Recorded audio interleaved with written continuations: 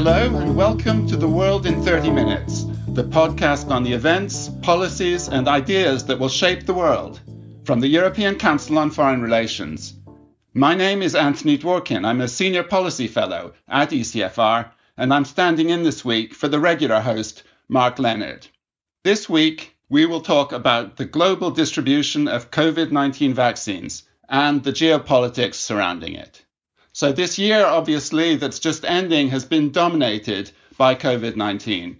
And we're all looking forward to 2021 when the rollout of vaccines will hopefully contribute to bringing the pandemic under control. In a way, it's a remarkable achievement that the first vaccines are already being administered less than a year after the genetic sequence of this new disease was mapped. But the use of vaccines has enormous implications for public health, for economics, and for the political reputation of countries around the world.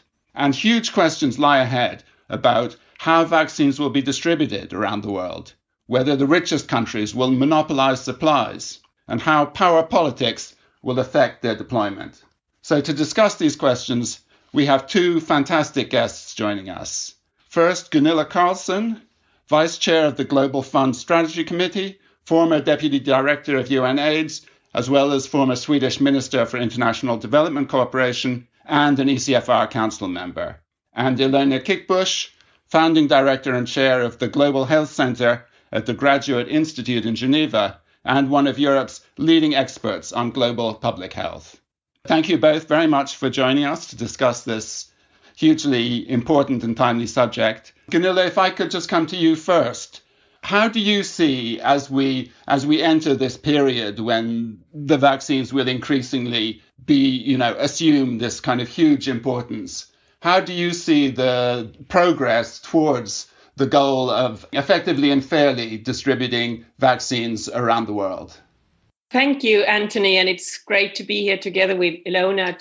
I must start with saying that I think the whole COVID crisis has fast-forwarded a lot of different tensions in the world, and we now see in nations, in countries, but also in regions, growing inequalities, and that, I think, is something we have to be very careful about from a political point of view, but also for cohesion and shared development. So I really want to be optimistic during this call, and I hope you can help me, because you could see this very gloomy. That's why I'm happy that we do have the multilateral system reminding us about that vaccine works. Vaccine is a very cost efficient and a good way to make sure that global health and universal health coverage can be a reality, but we have to work together. And also for those nations that do not yet have functioning health systems and don't have the capacity, we have not only a moral obligation, but equally an opportunity now to really work on health as a global good. However, the way to organize that, and I hope Ilona will talk more about that, is one of those hurdles. It's not only about the financing and the access to vaccines and technology, it's also about how do you reach populations. And that, I think, going to be tricky. No doubt that we have an uneven balance and that the economics around the crisis have also affected the low-income countries very, very harshly. So from my point of view, I think we have a great opportunity to show that multilateralism works and that we can bring global goods to everyone. But we have to be mindful about the challenges and the time. And I know that this will be really a test, not only for global solidarity, but equally also that nations can enforce their own capacity and make sure that they work with communities and innovations to make sure that everyone will get vaccinated.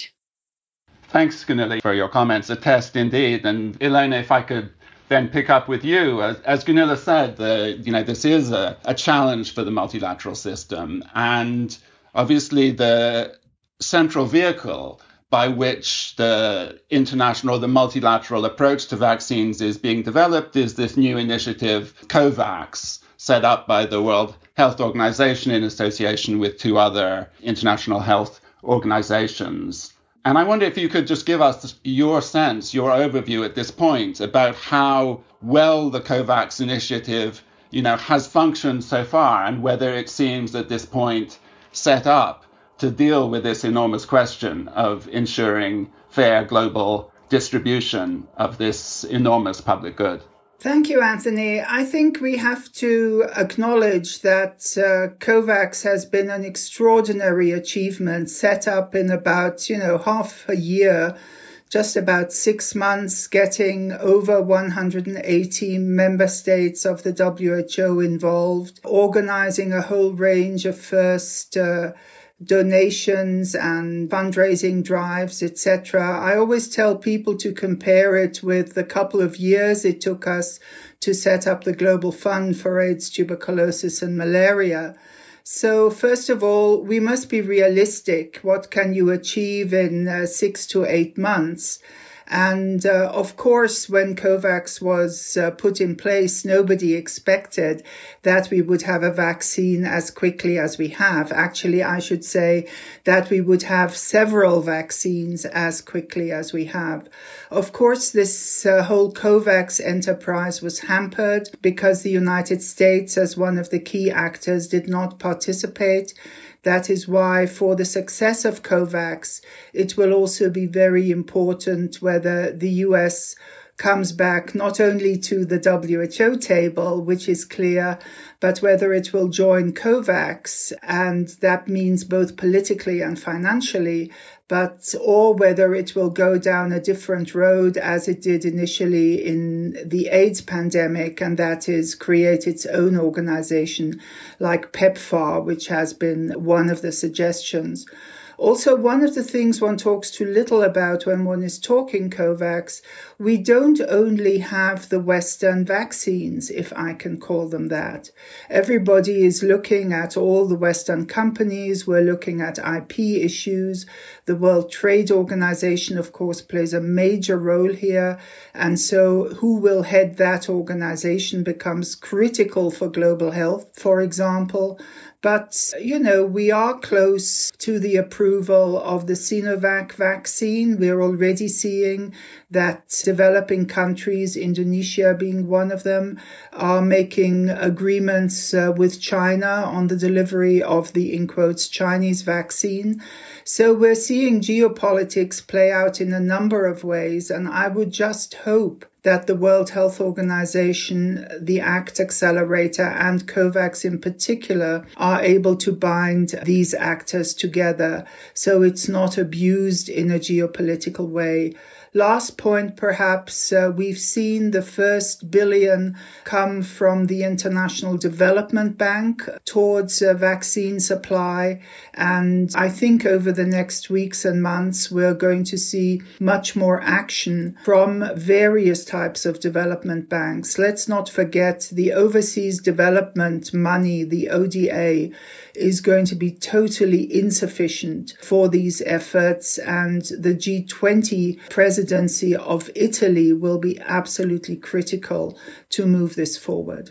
Thanks, Elena. There's a lot there, and some of these questions will pick up in the rest of our discussion: the role of China, the question of international financial institutions and their support with the logistics of this. But if I could just stick for a moment to COVAX and the other broader ACT Accelerator framework that you mentioned, which is this overarching sort of umbrella project for global distribution, not only of vaccines, but also therapeutics and diagnostics. Clearly, as you say, it's an enormous achievement that this international multilateral framework has been put in place.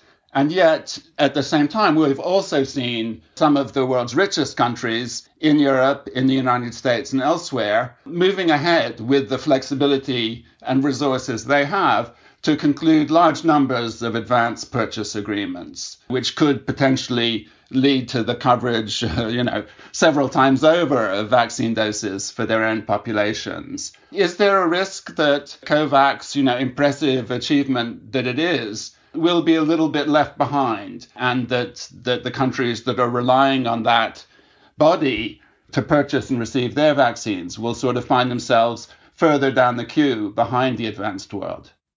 Well, Anthony, I think, yes, they will be to some extent further down the queue. I mean, they already are, obviously, with the US and the UK having started with vaccinations. And you can see the nervousness already in Europe. I definitely see it in Germany, where the European Union countries have agreed to act together, and the political pressure on the government, to start vaccinations as soon as possible and possibly not wait for the rest of the EU is immensely strong. So point one, we mustn't underestimate the political pressure on the countries that have been part of this development, have partly paid also for the vaccine development through public funding, and who, of course, have bought because, they have a constitutional requirement to protect their population, have bought the vaccines,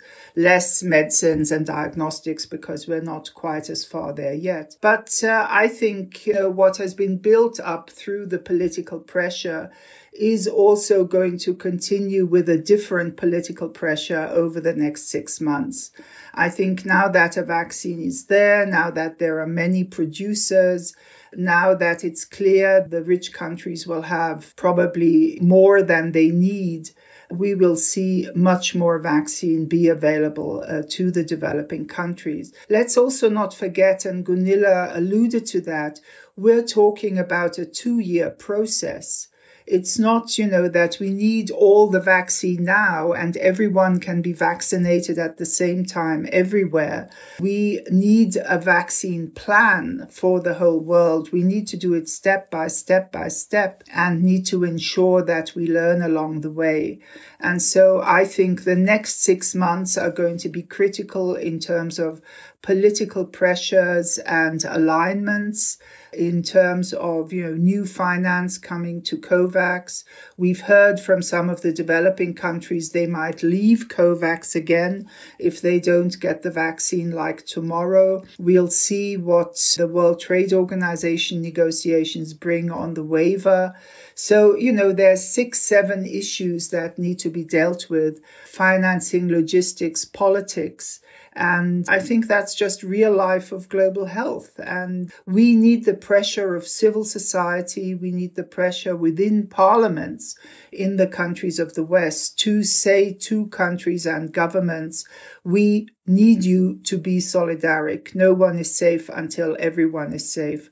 But let's not forget the role of parliaments in our Western democracies. They have to give that message. Yes, indeed. As you say, this is the politics of global health playing out, and in a way with the stakes that are now higher than at any time in recent memory. Gunilla, if I could come to you precisely on that point that Ilona raised, how do you see European governments, and you've served as a government minister as well as on the multilateral health side, how do you see European countries at this point and the EU as a whole balancing those two responsibilities or those two objectives? Number one, the sense that they have this responsibility to their own populations and that they have to maintain the support of their populations for multilateralism precisely by showing that it helps them as well. And at the same time, their commitment to make sure that regions that are less developed, poorer countries aren't being left behind. How do you see that equation being struck?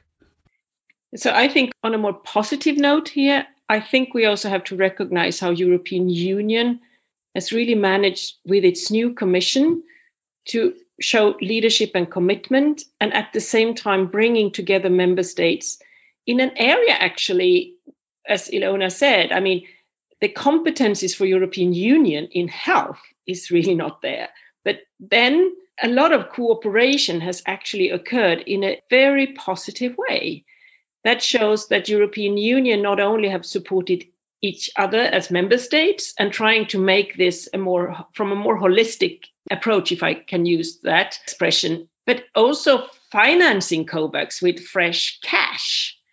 Not too many others have done that. So I think European Union member states and institutions has really stand the test here and done very well. But no no nation, no minister, no government will survive if they don't serve their own population first. That's, I think, it could be a sad fact, but as health is so close to people's mind and understanding not only about their own life, but also economics, I think we have to realize that it's a lot to ask to also be more solidaric and spend more money in low-income countries.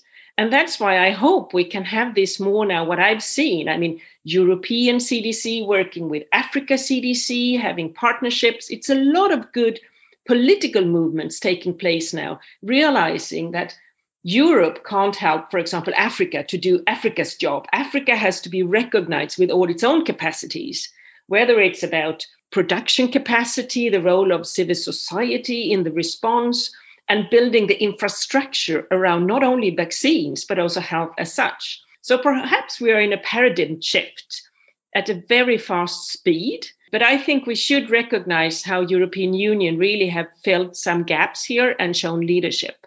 For financing that we discussed, I think it's going to be really tough the years ahead, as official development assistance can't do all of this work. We have to find financing mechanisms and understanding how valuable it is to invest in vaccines and to see the domestic financing, but perhaps also focus more on global health.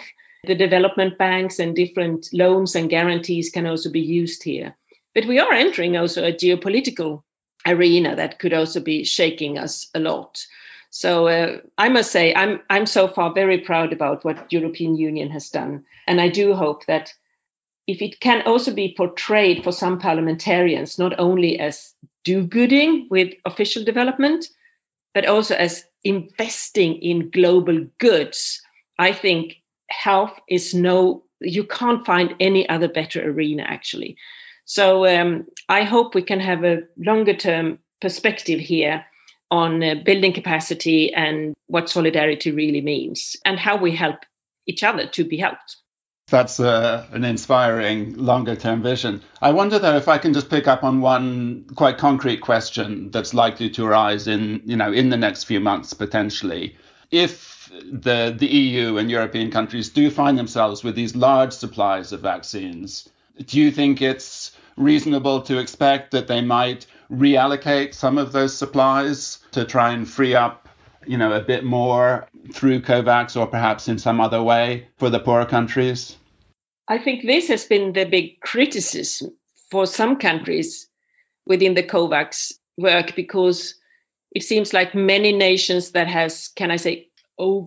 they have purchased too much of vaccines. But of course, we also know that this is front investments being done because you don't know if you will get the vaccine. So I think many nations that has been considered has bought too much of vaccine doses have promised that they will send what they don't need to COVAX.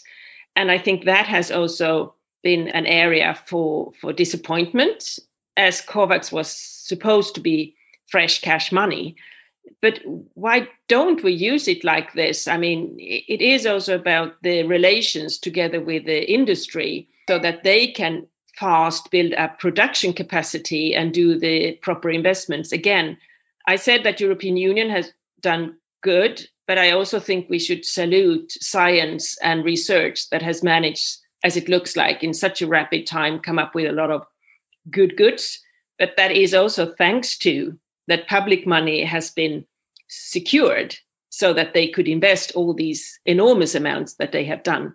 It's very complicated, but I must say, I think it's bad if we have a battle within COVAX that they won't accept to get doses that has been purchased for perhaps Canada or Sweden, that they couldn't be provided then to others if it has been, may I call it, overbought. That's my view. Right, yes, thanks. And Ilona, just picking up on something that you said before about the role of China. You mentioned the way that China had developed these vaccines and is likely to be making them available quite widely, distributing them globally. Obviously, there's been a lot of discussion throughout the pandemic about the sort of geopolitical rivalry between China and the United States and how that affects the politics of the pandemic. How do you see the geopolitics of vaccines playing out? Is it likely to be politicized? How will China use its vaccine supplies? And is that, its distribution something that we should celebrate or be concerned about? How do you see that kind of dynamic? Well, Anthony, I think part of what we're seeing right now is the outcome of the extreme geopolitical divide that was taken into health. If this hadn't happened, 3-4 years ago, there would have been, much more cooperation between also the different geopolitical powers on COVID-19 and vaccines and other things, just as we had between the US and Russia during the smallpox eradication. But, a big chasm was created. And so find that chasm going through, that the negotiations then, of course, of China and the Sinovac is, of course, then with the Chinese allies and with other middle income and low income countries. So as you have seen, it's Peru, it's Brazil, it's Indonesia, and probably also a number of African countries who will obviously negotiate with China the conditions under which they will get the Chinese vaccine. And we know that some of the low and middle income countries are very upset at a number of the developed countries because of their behavior in this political vaccine landscape.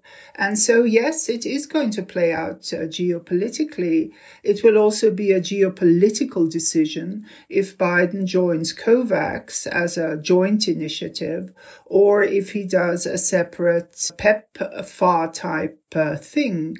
I mean, the only thing is we always seem to imply what China does is geopolitical and what we do isn't. And I don't think that's the case. I mean, even the European Union is positioning itself globally, in this case, as a positive global health actor, as Gunilla has said, sort of as a friendly hegemon. But, all of this is geopolitical in the end. And, the issue is not charity. And that's what a lot of the African colleagues are saying. They say, we don't want charity, we want fairness. And that takes us to Gunilla's point about how will we find a new financing mechanism for global common goods. That's what we need to focus on.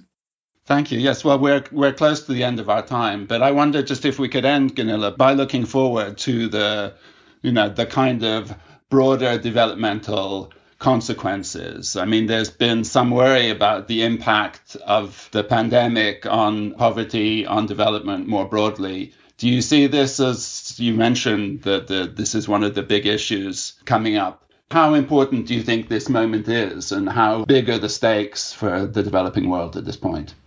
I hope that we can I say, become more humble, because the logistics around health and the capacity with functioning health systems has shown also in our own countries that this is key. And the role, even in so-called developed countries, about the role of civil society to help people also on socioeconomic matters. We see that mental health is being discussed more widely. So hopefully we can unite now on the role of health as a good parameter for development.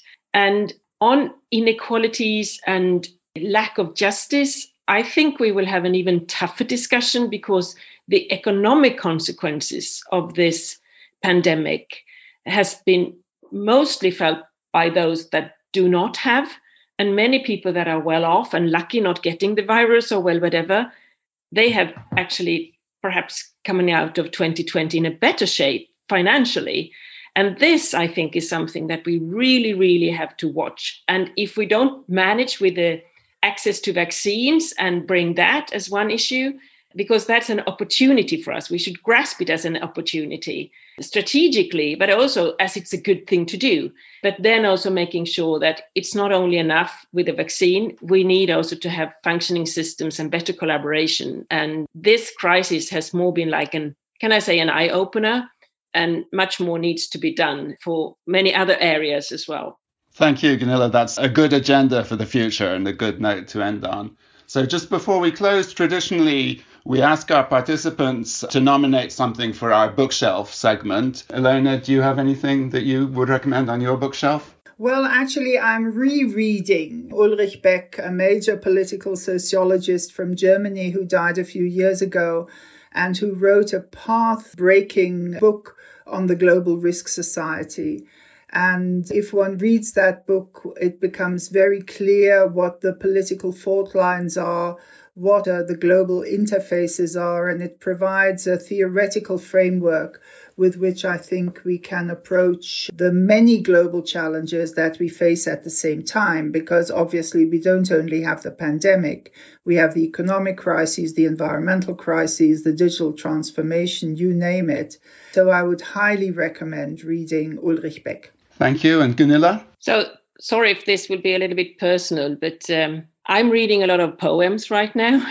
I'm one of those that lost a family member, my little sister, with underlying health conditions, and she suffered by COVID, and she passed a few days. Well, we had the funeral now, and I've been reading a lot of poems. And I think we all need to be reminded about eternal values around gratitude, love, understanding who we are as human beings. And sometimes poems helps a lot. And sometimes also it's more that you read your poems in your native language to feel comforted. Thank you, Gunilla. And I'm very sorry to hear your news. I'm sorry for your loss. And if I can just name something, I've been reading a book by a British journalist, John Kampfner. It's called Why the Germans Do It Better. Essentially, the title, I think, was meant to provoke people in Britain, but as I understand it, ended up provoking some Germans who don't necessarily want to be held up as a global model. But, beyond that provocative title, it's really a very interesting and good overview of where the country is now and how it's developed over the last few decades. So that's my recommendation, and that brings our podcast to a close. If you've enjoyed listening to this podcast, please do let other people know by writing about it on social media, giving us a rating and a review on whichever platform you use. But for now, from Gunilla Carlson, from Ilona Kickbush, and myself, Anthony Dworkin, it's goodbye. The researcher of this week's podcast is Lucy Happenthal, and our editor is Marlene Riedel.